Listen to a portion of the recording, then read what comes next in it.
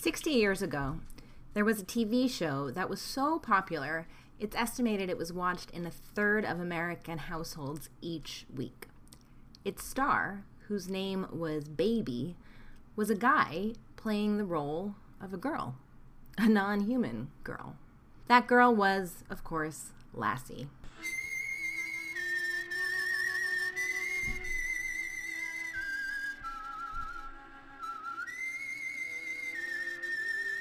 Baby has long since left us.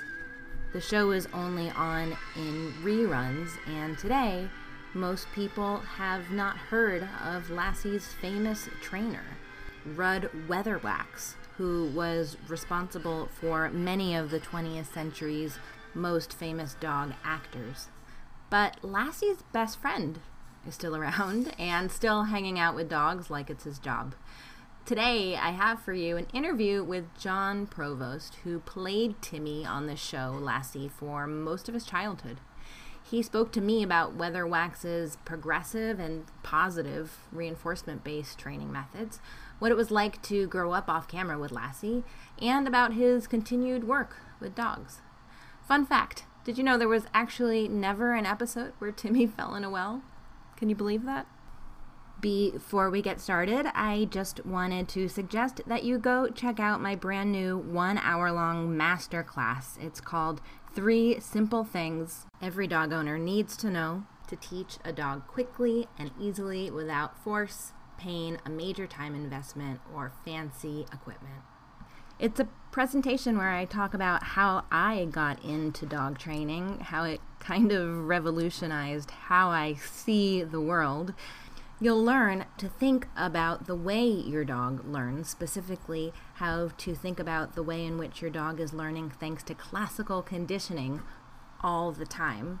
I talk about how to use food appropriately in training, and I will show you how to train the single most important behavior that we teach to our dog students at School for the Dogs. And you'll learn about School for the Dogs' new online courses. Just for registering, I will send you my ebook on the dog training triad called 3 Keys to Dog Training Success. You can find all this and more at anniegrossman.com/masterclass. And now for something completely different.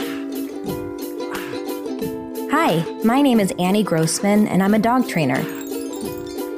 This podcast is brought to you by School for the Dogs, a Manhattan-based facility I own and operate along with some of the city's finest dog trainers. During this podcast, we'll be answering your questions, geeking out on animal behavior, discussing pet trends, and interviewing industry experts. Welcome to School for the Dogs podcast. Thank you for joining me. I'm really excited to be here talking with Jon Provost, who played the iconic character Timmy in the show Lassie.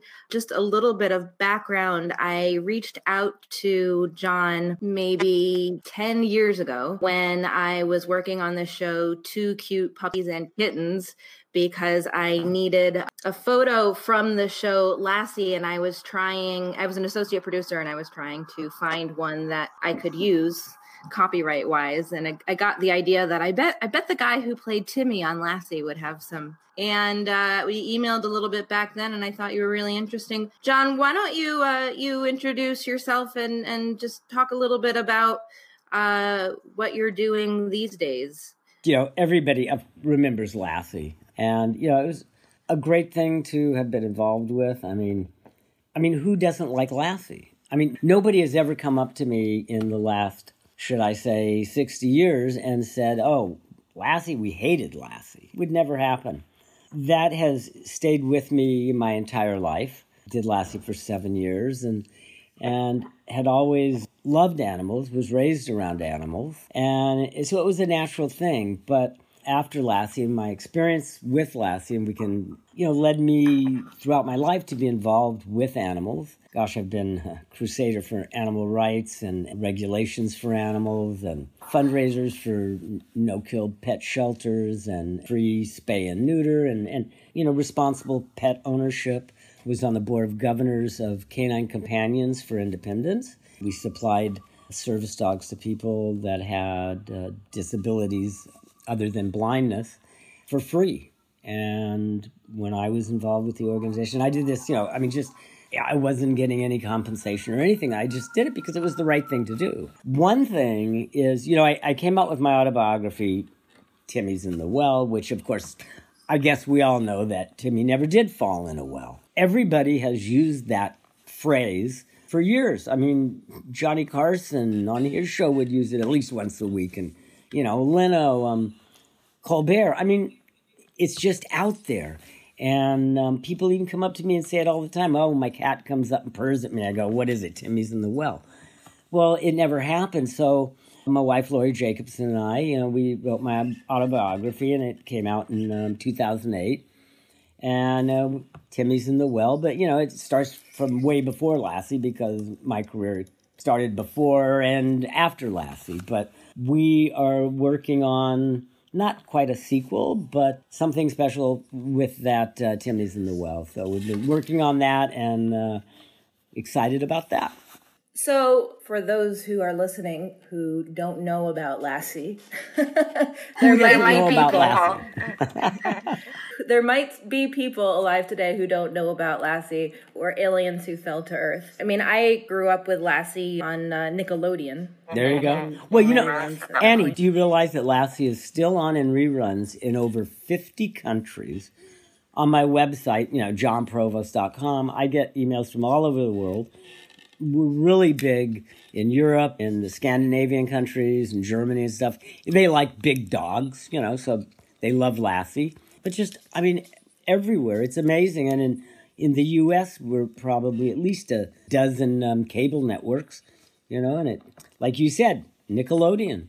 But if someone's listening or watching this and they didn't know what Lassie was, I'm curious how you, Timmy, would describe the show. Oh, well, it was a story about a mythical American family in a mythical town. It was pretty much left up to the audience where they were. I mean, in one scene, we would have desert in the backyard, and the next scene, redwoods. So figure that one out. But, it was about a boy and his dog and growing up and learning. And Timmy made mistakes, but he learned from his mistakes. And Lassie and Timmy helped people. They helped animals. I think the main thing, it was just the relationship between a boy and a dog and how important that is and how it carries over into everything, that we do. And it's not just, I shouldn't say a boy and his dog. I should say, a child and his dog. Doesn't matter. It's the same thing. Or an adult. It was a very wholesome American family show, like Leave It to Beaver or Mayberry RFD or the Andy Griffith Show, however you want to call it. In that genre. It's amazing because we didn't know. It was early television. There were only 3 networks. I mean, we didn't have DVRs. It was on once. The family had to sit down together when a TV show was on and watch it. We didn't have a clue that people would be watching these shows 10 years later, 50 years later, whatever. Black and white. I did 249 half-hour episodes, only 5 in color. We did it just as color was starting to come into the television industry. So Lassie, when it was on, it was about a third of the country was watching it every Sunday evening.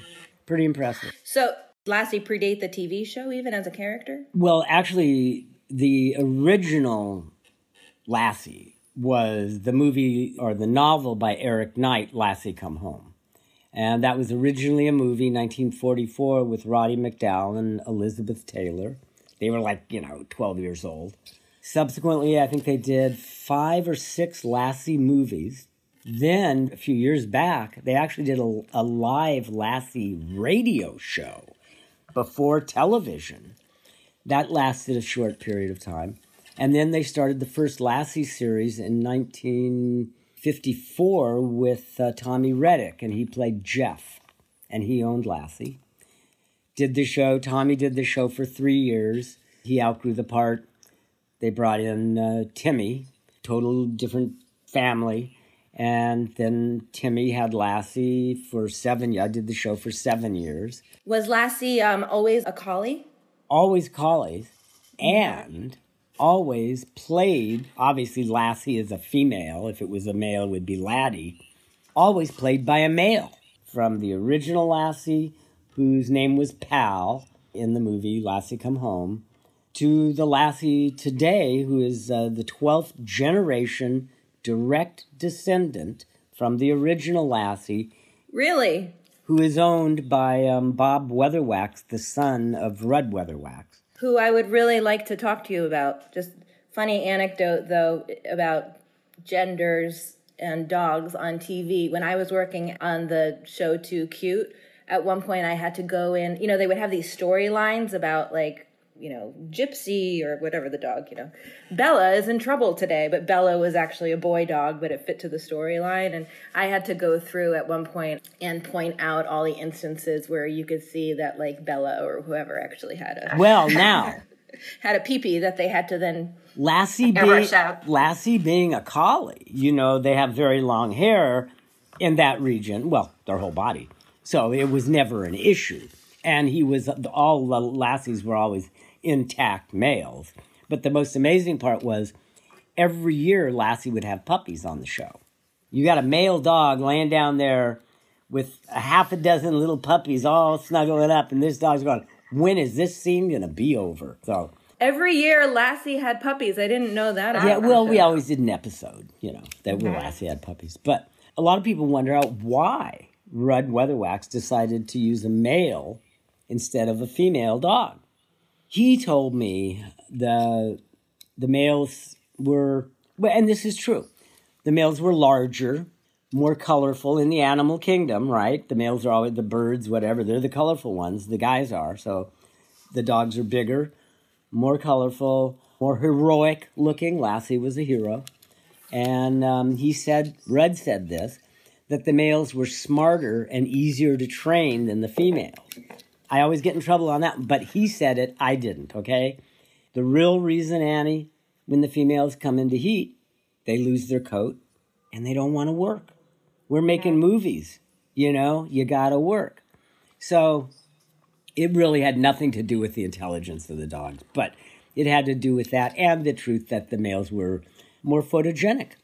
Tell me about Weatherwax. It's a name I've heard many times, and I'd love to know more. He was an incredible man. He was an incredible trainer. I started the show when I was 7 years old. I was very impressionable. I did not have a grandfather in my life. I never did. They were both dead. Rudd became my surrogate grandfather. He looked after me on the set like he looked after his dogs. We worked with every animal. You name it, we worked with it. I saw every other kind of trainer in the business. I saw all the other famous dog trainers, cat trainer, whatever. And I never saw anybody that trained and used the methods that Rudd did. Rudd was always praise and reward. His dogs were treated better than his wife. How did he end up a Hollywood dog trainer? Oh, Rudd started back, goes way back. He and his brother, Frank, actually started training dogs. And Rudd's really just started out as a dog trainer, not specifically for the business. Got into the early, film industry, and then actually had a dog training school, I guess you might call it, in Hollywood for quite a long time. And then again, Rudd, people think just Lassie. Old Yeller was one of Rudd's dogs, and Old Yeller was a rescue. A pound, we called, back in the day, they weren't called shelters, they were called dog pounds. They were called pounds. Rudd would go to the local pounds in the San Fernando Valley and look for the dogs that were going to be euthanized. And he'd look at a dog and he'd go, wait a minute, I want that dog. So there was Old Yeller. He also Asta from The Thin Man, the series and the movies, a wire-hair terrier. Toto from The Wizard of Oz, a Weatherwax dog. What I learned from him was respect for the animal. He was a very tough man. He had issues. He drank a lot, but he was a wonderful man and an incredible trainer. And like I said, I think the main thing is Like I said, I grew up around animals. I loved animals. Animals were always a part of my life. But I learned the respect. And his dogs were so incredibly smart. They weren't just trained. They were smart. They knew what they were doing. It was a great experience. He always had treats on him, I believe you told me. Oh, yeah. Too, right? No, like I said, it was praise and reward. You know, on Fridays, sometimes I would go home with Rudd and Lassie, go to his home. He had a ranch outside of L.A., about 60 acres, and so we'd go out there on the weekends just to get away from Hollywood. I'd play, fish in his pond. And also it was a great way for me and the dogs to bond, to be together more. Something you told me last time we spoke about him rewarding you with points. Oh, yeah. Oh, the treats. Though one of it was the treats and the points. Yeah, the treats. No, he always had treats after every shot. After every time the dog did something, he would give the dog a treat, a morsel. And I would also do that with Lassie. And I would eating Lassie's food because it was his wife. It was beef. His wife would, cook a roast, and it was real beef, so it was great. When I first started this show, like I said, I was 7. Rudd didn't know how I was going to work with Lassie. I mean, we got along great, but he said, "Look, kid," he said, "don't bug Lassie." He said, don't pull his tail, don't tease him, don't sit on him, don't ride him. Let's just be good. He said, and if you are, he said, then for your 8th birthday, I'll give you a Lassie puppy. He said, but yeah, how about that? He said, but you have to earn 100 points. So at work, during the day, you go, okay, that's good that you get 2 points, whatever. Oh, you shouldn't have touched it. Okay, so you lose a point. I got my 100 points. I got my dog. He was a male. I named him Rudd, after Rudd Weatherwax. And yeah, he was a great dog. He wasn't trained or anything like that. But and he was the only, I've always had dogs. Always raised them from puppies until recently we started rescuing. But he was the only collie I ever owned. I've downsized up because I do a lot of traveling, or I used to more. But so we downsize. I go for smaller breeds and now rescues. Tell me about some of the work you've done with lobbying. Well, in California, we've worked on, just different animal rights laws. One big one that I worked on, it was actually called Susie's Law. And there was a movie made about it called Susie's Law. And I have a small part in that movie. And it was about maybe 10 years ago.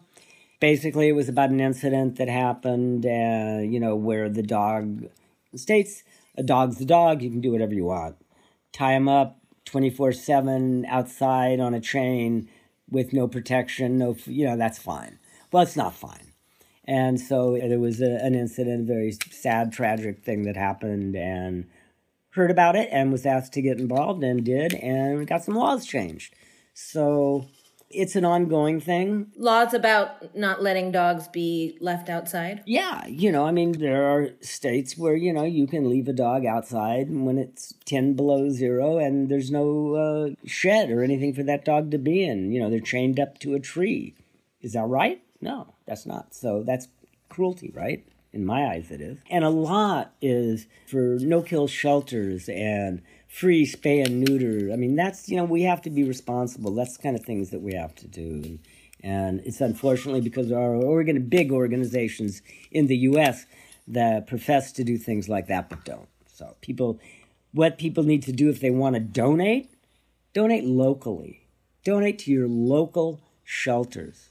Donate to the ones that are no-kill. And offer spay and neuter.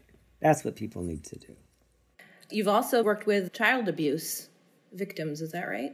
Or child labor laws? Well, yes, not specifically child. Yes, a lot of that has to do with the film industry. Paul Peterson, who you might remember from the Donna Reed show, Paul started years ago, and I was the original group with him, an organization called A Minor Consideration, minorconsideration.org.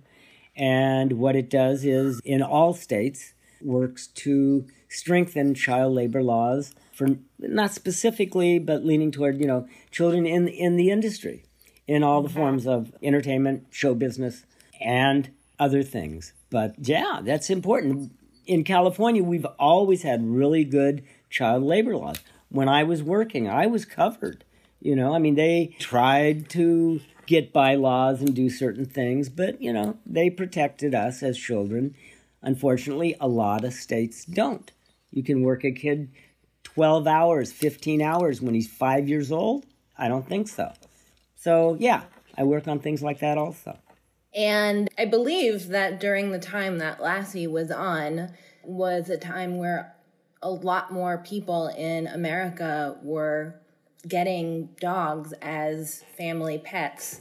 And I have to guess that Lassie either reflected this or helped cause this. But I'm curious what you think about the fact that it probably also encouraged people to feel like they had to have a dog of a specific breed and a specific look, which I think it can be. You know, that happens. I mean, that, and it doesn't matter. It can be the color of your tennis shoes. I mean, people go, you know, it's like when the latest remake of 1001 Dalmatians came out. All of a sudden, everybody's got to buy a Dalmatian. Well, is that the... Right, but there's a bigger problem with people buying Dalmatians than with buying tennis shoes. Well, yeah, exactly. No, exactly. But what I'm saying is, you know, why is that? I don't know. Is that the fault of the people that make the tennis shoes? Is that the fault of the people that made the movie? No. It's people watching. And then the sad part is, you know, people, they see that dog or that cat or that horse, whatever it happens to be, and they see how it's performing on that movie or on television. They go, I like that's what I want, without researching the temperament and really what that animal is like. And so then they buy that animal or whatever, and then find out, whoa, it's not what I thought it was going to be, and then you've got issues. But I'm sure when anything becomes popular and people, you know, want it or that or whatever. And so, yeah, when Lassie was on and, you know, real popular all the time, people had a lot more collies. You don't see a lot of collies now, yet there are a lot of collies in the world.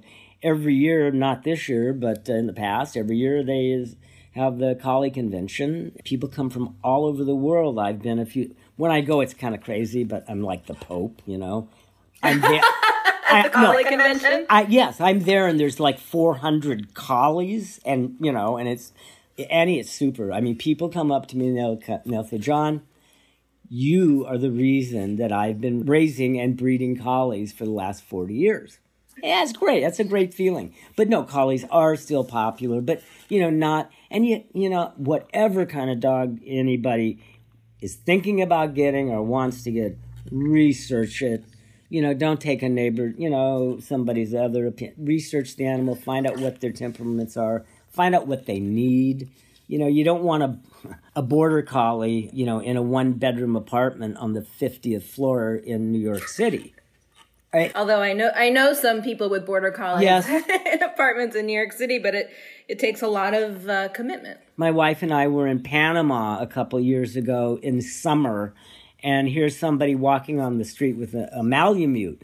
No, you know, get a grip on it. So, you know, people need to research the animal and know what they need before they get involved. Right. Well, and I'm always encouraging people to consider the individual rather than the breed. Exactly. Every animal's different. When we did our first rescue, we were told that he was, you know, this mixed breed. We had our suspicions, and we ended up, about 6 months later, he was having some issues, so we took him to our vet, who I've been going to for 25 years, Trust, and he said, what do you think about this dog? Tell me about it. I said, well, they told us this. And he goes, leave him here, come back in an hour. Came back in an hour.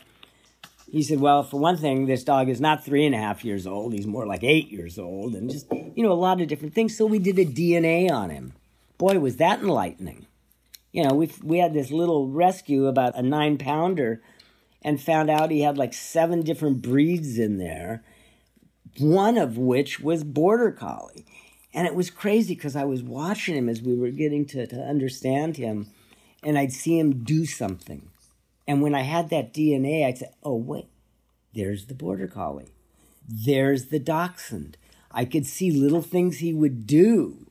And I knew, you know, what that breed doesn't. I could see those traits in him. And it was great. Turned out to be one of the best dogs. Unfortunately, he's gone now, but turned out to be one of the best dogs I ever had.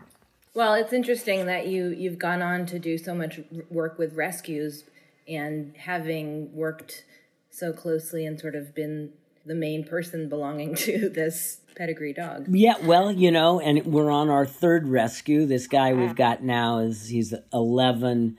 We're his third house. And yeah, he's been through some crazy stuff too. But, when somebody comes into your life and they won't let you hold them for about 3 or 4 months, and then all of a sudden they let you hold them, that's really an incredible feeling.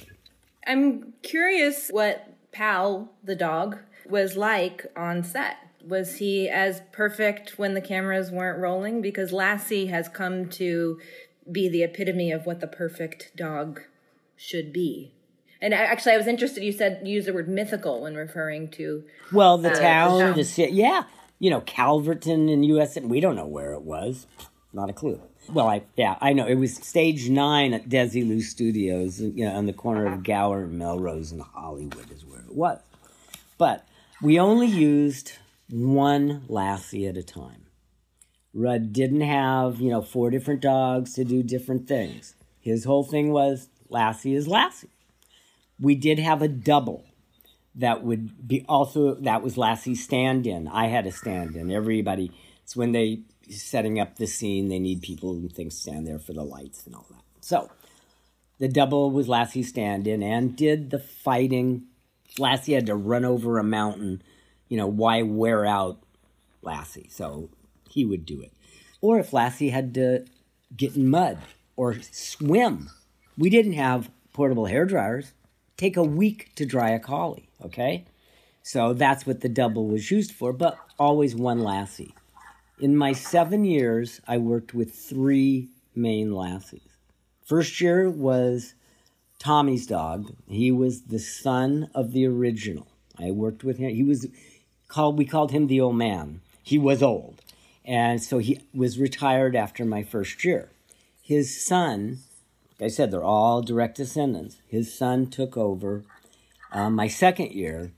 Son wasn't working out too well. So Rudd had to rush in the grandson.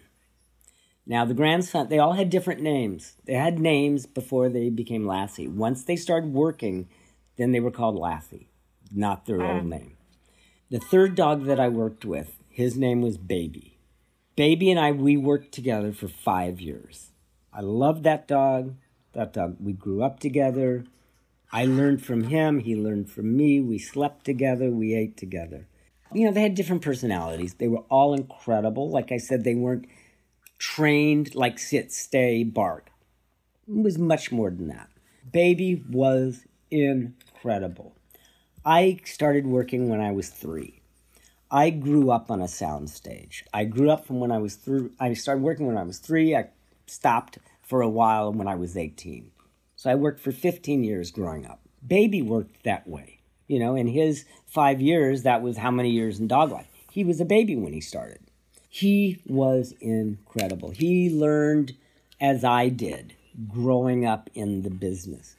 He knew when he did it right. When you're filming and we have a scene and somebody blows a line or whatever, which was, the dogs hardly ever made a mistake. The actors, June Lockhart, we would screw up all the time. Dogs would hardly ever screw up. When Baby would get it right, he'd leave the set. He'd go. He'd say, okay, it's done. I did it right. We're out of here. And it was incredible. It was kind of spooky because, when the scene's correct, the director says, cut, print. Print means that's the one I'm keeping. It was like Baby knew he was going to say print. It was weird. It didn't happen all the time. It happened sometimes. What were some of the more impressive things that Baby did as Lassie then? I mean, as far as like specific things the dog was asked to do in the show. Well, specific that's really hard. It was just, he just knew, okay, here's a perfect example. If you remember, we had the little, barnyard and the back door with the screen door that Timmy would always come in and out of, and Mom would be standing there, blah, blah, blah. Well, Lassie could open that screen door. It had a latch. For some reason, I worked Monday through Friday. They worked on Saturdays. For some reason, over that weekend, somebody broke the latch, whatever. They replaced it with a different latch. So Monday, we come to work. The first scene shows Lassie running up, barking. Nobody comes to the front door. He has to open the front door. Blah, blah, blah. The director says, okay, Rudd, here's what we got to do. Do you want to rehearse it? Lassie's done it 100 times. We don't need to rehearse it. Just roll camera. We'll do it and we're out of here. Roll camera. Lassie runs up, goes up to the stops, turns around, looks at Rudd and says, they switched the latch on me. I can't open this. Rudd goes, oh, who did that? Not so nobody knows. So he says, the director's going, oh, now what do we do? Rudd says, give me a minute. Takes Lassie, goes over the door. In about 2 minutes, he goes, okay, we're ready to go. Okay, Lassie, do it. Lassie goes up, opens the door like he's done it 1,000 times. Boom, goes in. I mean, Rudd smoked, chain smoker. Throw a cigarette down on the concrete. Lassie put it out. Lassie'd walk over, take his paw, put the cigarette up. Without just, the dog was baby, and that was baby. And I must say, of all the dogs that Rudd owned, Pal, his first dog, I knew Pal. When I knew Pal, Pal was deaf, dumb, and blind. He lived with Rudd. He lived on the ranch. He knew the ranch. He was fine, unless you moved something. But when he passed, Rudd wrapped him up in his favorite blanket and took him and buried him in the backyard. The only other one of his dogs that really, really hit him was when Baby died. Yeah. Baby was a special dog. He was really. And you were an early therapy dog handler, isn't that right? Well, I didn't train. That all had to do, mainly with Canine Companions for Independence. But when you mentioned therapy, yes. Every year we would work 9 months out of the year filming Lassie. 1 month that we were off, Lassie and I would travel the country, go to, the big cities, the markets, New York, Chicago, Dallas, blah, blah, Atlanta. Rudd insisted, and this is, 57, 62, 63. He said, if there's a children's hospital in that city, John and Lassie are going and seeing the kids. There was no such thing as a service dog. Well, I guide dogs for the blind. That was it. They didn't let dogs in hospitals back then, but they would let Timmy and Lassie in. We would go in. There would be kids in there with polio, in traction because they'd been in an auto accident, wrapped up in gauze and stuff because they'd been in a fire. And when we would walk in that room, they'd forget where they were. And their kids are my age. It blew me away as a little kid to see. You didn't see kids with polio and stuff on the street. Back then, if people had disabilities, they hid them. They were, at home or whatever. So that really had a lasting impression on me. I think it really influenced some of the things that I got involved with later on. Well, I know it did. Had to. I was looking at your IMDb page, and there was a movie that you did that sounded really interesting. The Computer Wore Tennis Shoes? Yeah. Oh, that was great. What a great title. Tell me about Well, this. I thought you were going to talk about the one I did before that, which was called Secret of the Sacred Forest, which I did when I was, both of them, I was like 17. I turned 18 with the computer, but, oh, no, we won't even talk about Secret of the Sacred Forest. Computer Wore Tennis now Shoes. I want to know. Worst movie, everybody makes a dog. Okay? Well, wait, that's not the right word. A bomb, okay, whatever. It was a horrible movie. We filmed it in the Philippines. I had a ball doing it. I was 17. The actor Gary Merrill, who is passed now, a long time. He, very famous, long-time American actor, dramatic actor. He was married to the actress Bette Davis. Anyway, it was his last film. Terrible movie, but we had a lot of fun. But came back to the States and got this movie with Kurt Russell from Walt Disney called The Computer Wore Tennis Shoes. We had a great time. It was fun, I had my 18th birthday. Kurt had his 17th birthday. And then... Is it a movie about a computer who wears sneakers? It's a crazy Disney movie about these college kids, And, it's just when computers were coming out. This was 1967, 68. And, with Disney, he touches something and he becomes the computer, Kurt Russell. And I'm, and I'm one of the guys with him and stuff. And yeah, like I said, we had a ball. It was a lot of fun. Where I think of you as a little boy on Lassie, but you were actually really a teenager for much of that time. Oh, yeah. Oh, well, I quit Lassie when I was 14. Tommy did the same thing. He quit when he was 14. Tommy was 17. He started when he was 14. But I was 14. I was, starting to grow up, my hormones were going. I was like looking at the girls more, but everybody was looking at me like little Timmy with Lassie. And my contract was up, but the studio wanted to extend it for 3 more years for a total of 10. Luckily, my parents said, what do you want to do? Because you don't have to go on for 3 more years. It's up to you. You can say yes or no. And I said, I want to continue acting, which I did. My next movie right after Lassie was with Robert Redford and Natalie Wood. And, I wanted to do that, but I was tired of being Timmy. I wanted to move on. So same thing happened with computer. Did the movie. I just turned 18. And as I mentioned earlier, I started when I was 3. And I said, you know what? You've been working for 15 years. Maybe it's time to take a break. Nancy says, tell us about your 16 magazine days. What did it feel like knowing you were lusted after by a horde of teenagers? Was 16 magazine, I don't know what that was. That's not bad. Yeah, why not?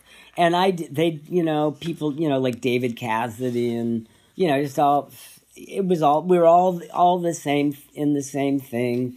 It was fun. They even had me try, everybody was doing a record and all of this. They had me try out for that. And oh boy, that was a mistake. The acting part was okay, but not the singing part, no. But that was fine. That was great. Don't believe everything you read, but other than that, yeah, it was great. Do you have any ideas about how dogs have changed in entertainment, in popular entertainment? Do you think we see dogs on the screen now in a different way than we did in the days of Lassie? Or I think we're... I think part of what interests me about Lassie is I think the idea of Lassie has shaped how people think of dogs, like full stop. Oh, yeah. No, what I do notice is you see less animals. You see less. My wife and I are binging, like a lot of people are now that we're home, and we're watching a great series, and, we're in year 4, and we have not seen one dog. What's up? Where's the dog? And I don't know. What was that? The animation out a couple of years ago that was all dogs. That was funny. I like that. That was an animation. I haven't seen anything negative. Not a Cujo lately. Do people expect you to be good with dogs, you think, because you were Timmy? I think so, yeah. I mean, my name's associated, with dogs, with a dog. Sure. That's all good. And there's nothing negative about that at all, Well, thank you so much for your time, John. I really appreciate talking to you. I think people will be interested to hear what you've been up to. And thank you to everybody who has joined us. Good. And one thing that I really feel remiss that I didn't say was that I'm the spokesperson for the National War Dog Association for the West Coast Division. And, we forget about those dogs. And I live near an Air Force base where most of the dogs return to, either alive or dead. And don't forget those dogs. What is the work that you do with them? I'm just the spokesperson, to let people know and to support. We support our troops. Our dogs are troops. When a patrol goes out and they have a dog, the first person to drop is that dog. The sniper goes for the dog first because the dog's the biggest threat. Because he's protecting our guys. So, sorry. It's an emotional topic.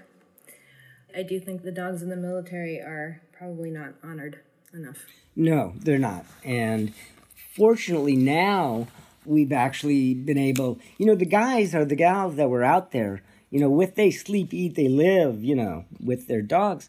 And after they'd been together through hell, they were separated and they couldn't bring them home. They couldn't be together. Even when those dogs were retired, well, that's been changed. Now, if a handler, once that dog's been retired, to keep him or her, bring it home, they can do that now. They have to go through a lot of hoops, but, we worked on that. Thank you, John. If you've never seen the show Lassie, you might not appreciate what a super dog, and I mean super like Superman, super dog Lassie was on that show. In nearly every episode, Lassie is either rescuing some small animal, other dogs, puppies, Timmy's friends. He really is like a superhero. After talking to John, I started to reflect on how Lassie has affected the way that we all think about dogs, whether or not we even ever watched the show Lassie. And it made me wonder what would have happened if we might have seen some of the training that went into creating this dog character that remains so beloved. I guess what I mean is that I think that Lassie might have set the bar really high in the average American household for what a family dog should or could be. And what was left out was all the behind the scenes work that got this dog to do such incredible feats with, of course, the help of some good editing, I'm sure. Maybe if people could have seen Rudd Weatherwax at work, a movement towards positive reinforcement-based training maybe would have become more popular. Instead, I think what happened was that dogs got punished for not being Lassie. Jean Donaldson, in her book Culture Clash, talks kind of about this. I went back to reread the first chapter the other day, and I wanted to share a little bit of it with you. I was surprised to see the book is actually dedicated to Lassie. The first chapter is called Getting the Dog's Perspective, Walt Disney vs. B.F. Skinner. A book published in the early 1990s refers to the moral code of dogs. It became a bestseller.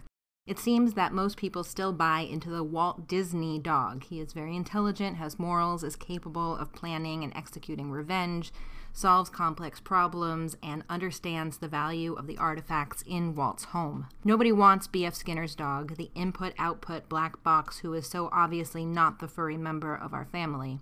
It's been marketed all wrong, I think. Skinner was right, but has gotten bad press. The truth must be presented in a way that people will start to buy into.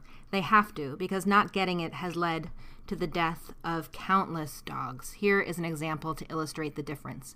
A dog has been reprimanded every time he was caught chewing furniture. Now the dog refrains from chewing furniture when the owner is home, but becomes destructive when left alone. When the owner comes home and discovers the damage, the dog slinks around, ears back, and head down. Walt's view. The dog learns from the reprimand that chewing furniture is wrong and that the owner hates it. The dog resents being left alone and, to get back at the owner, chews the furniture when the owner leaves. He deliberately, in other words, engages in an act he knows to be wrong. When the owner comes home, the dog feels guilty about what he has done. BF's view. The dog learns that chewing furniture is dangerous when the owner is present, but safe when the owner is gone. The dog is slightly anxious when left alone and feels better when he chews. It also helps pass the time. Later, when the owner comes home, the dog behaves appeasingly in an attempt to avoid or turn off the harsh treatment he has learned often happens at this time. The owner's arrival home and or pre-punishment demeanor have become a predictor. The dog knows he's about to be punished. He doesn't know why. There is no question whatsoever that the second view is the accurate one. The question is not which interpretation is the truth, but rather why anyone still argues the point. The medical equivalent would be a significant percentage of the American public thinking disease was caused by imbalance in humors rather than microorganisms. The accurate information has been around for decades, yet most people who own dogs haven't learned it yet. One reason for our astonishingly poor understanding of dogs is extremely slow trickle-down from the experts, those in applied behavior educating one owner or one class at a time rather than something on the scale of public service announcements or spots on Oprah. Not only is this missing fantastically inaccurate information about dog behavior is actively disseminated on reality TV, but I think there is a second reason for the slow acceptance of realistic interpretations of dog behavior, simple reluctance to let go of anthropomorphism. Behaviorism, made famous by Skinner, has suffered some serious backlash since its assault on the world of psychology in the mid-20th century, largely because it could be successfully argued that hardcore behaviorism comes up short for understanding humans in all their mega-brain complexity. When it comes to animal training and behavior modification, however, the fit is incredibly good, but so far no amount of evidence makes the behaviorist model palatable to the average dog owner. The implications of this are really important. The impressive staying power of Walt's warm-hearted but distorted view of dogs is a perverse measure of how much we like them. We want them to be smart, morally good. Many cynics see dogs as superior to people in their loyalty and trustworthiness. By contrast, the behaviorist model hasn't caught on in the mainstream because it seems to reduce dogs to input-output machines. Our fear is that if we accept this viewpoint, we strip dogs of their status as honorary humans with the logical extension of negative ramifications for their welfare. In other words, humans are tribal. Our compassion and consideration for other beings is strongly aligned with our perception of how similar they are to us. And a strong measure of that similarity is intelligence. IQ is still an acceptable prejudice. Heated ethical discussions ensued when the question of language acquisition in great apes was raised. Without a possible capacity for language, it had somehow seemed more okay to accept a utilitarian attitude towards them. No one much questioned the premise of intelligence as criterion for being considered for compassionate treatment. Our species has a long history of incredible violence and horror perpetrated essentially because the victims were too far outside our perceived tribe. Our current tribal boundaries have a lot to do with species, IQ, and moral integrity. Our bond with dogs is obviously strong, but they are the wrong species. To explain the bond, we compensate by exaggerating how much they resemble us in the areas of intelligence and morality. This is a typical example of a bias or attitude coming first, and then edifices of explanatory facts or fictions being built in support of it. This is from the first chapter of Jean Donaldson's Culture Clash. I highly suggest you check out this book. I will put a link to it in the show notes.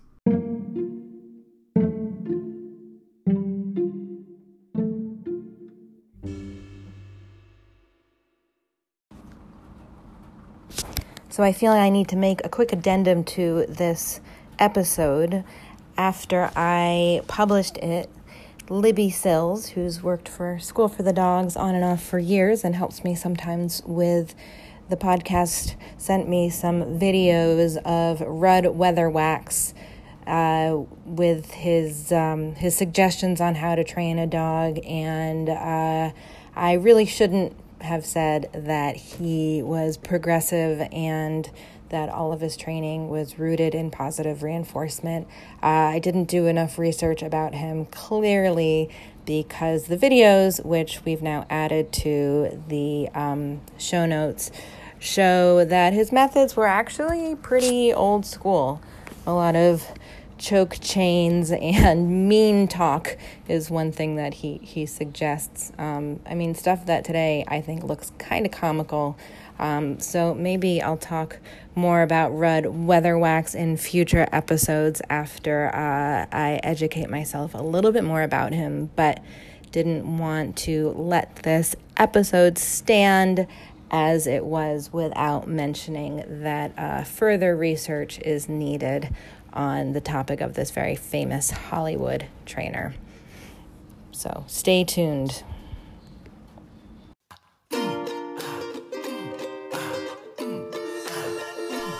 Thanks so much for listening. You can support School for the Dogs podcast by subscribing, leaving a 5-star review, telling your friends, and shopping in our online store. Learn more about School for the Dogs and sign up for lots of free training resources on our website, schoolforthedogs.com.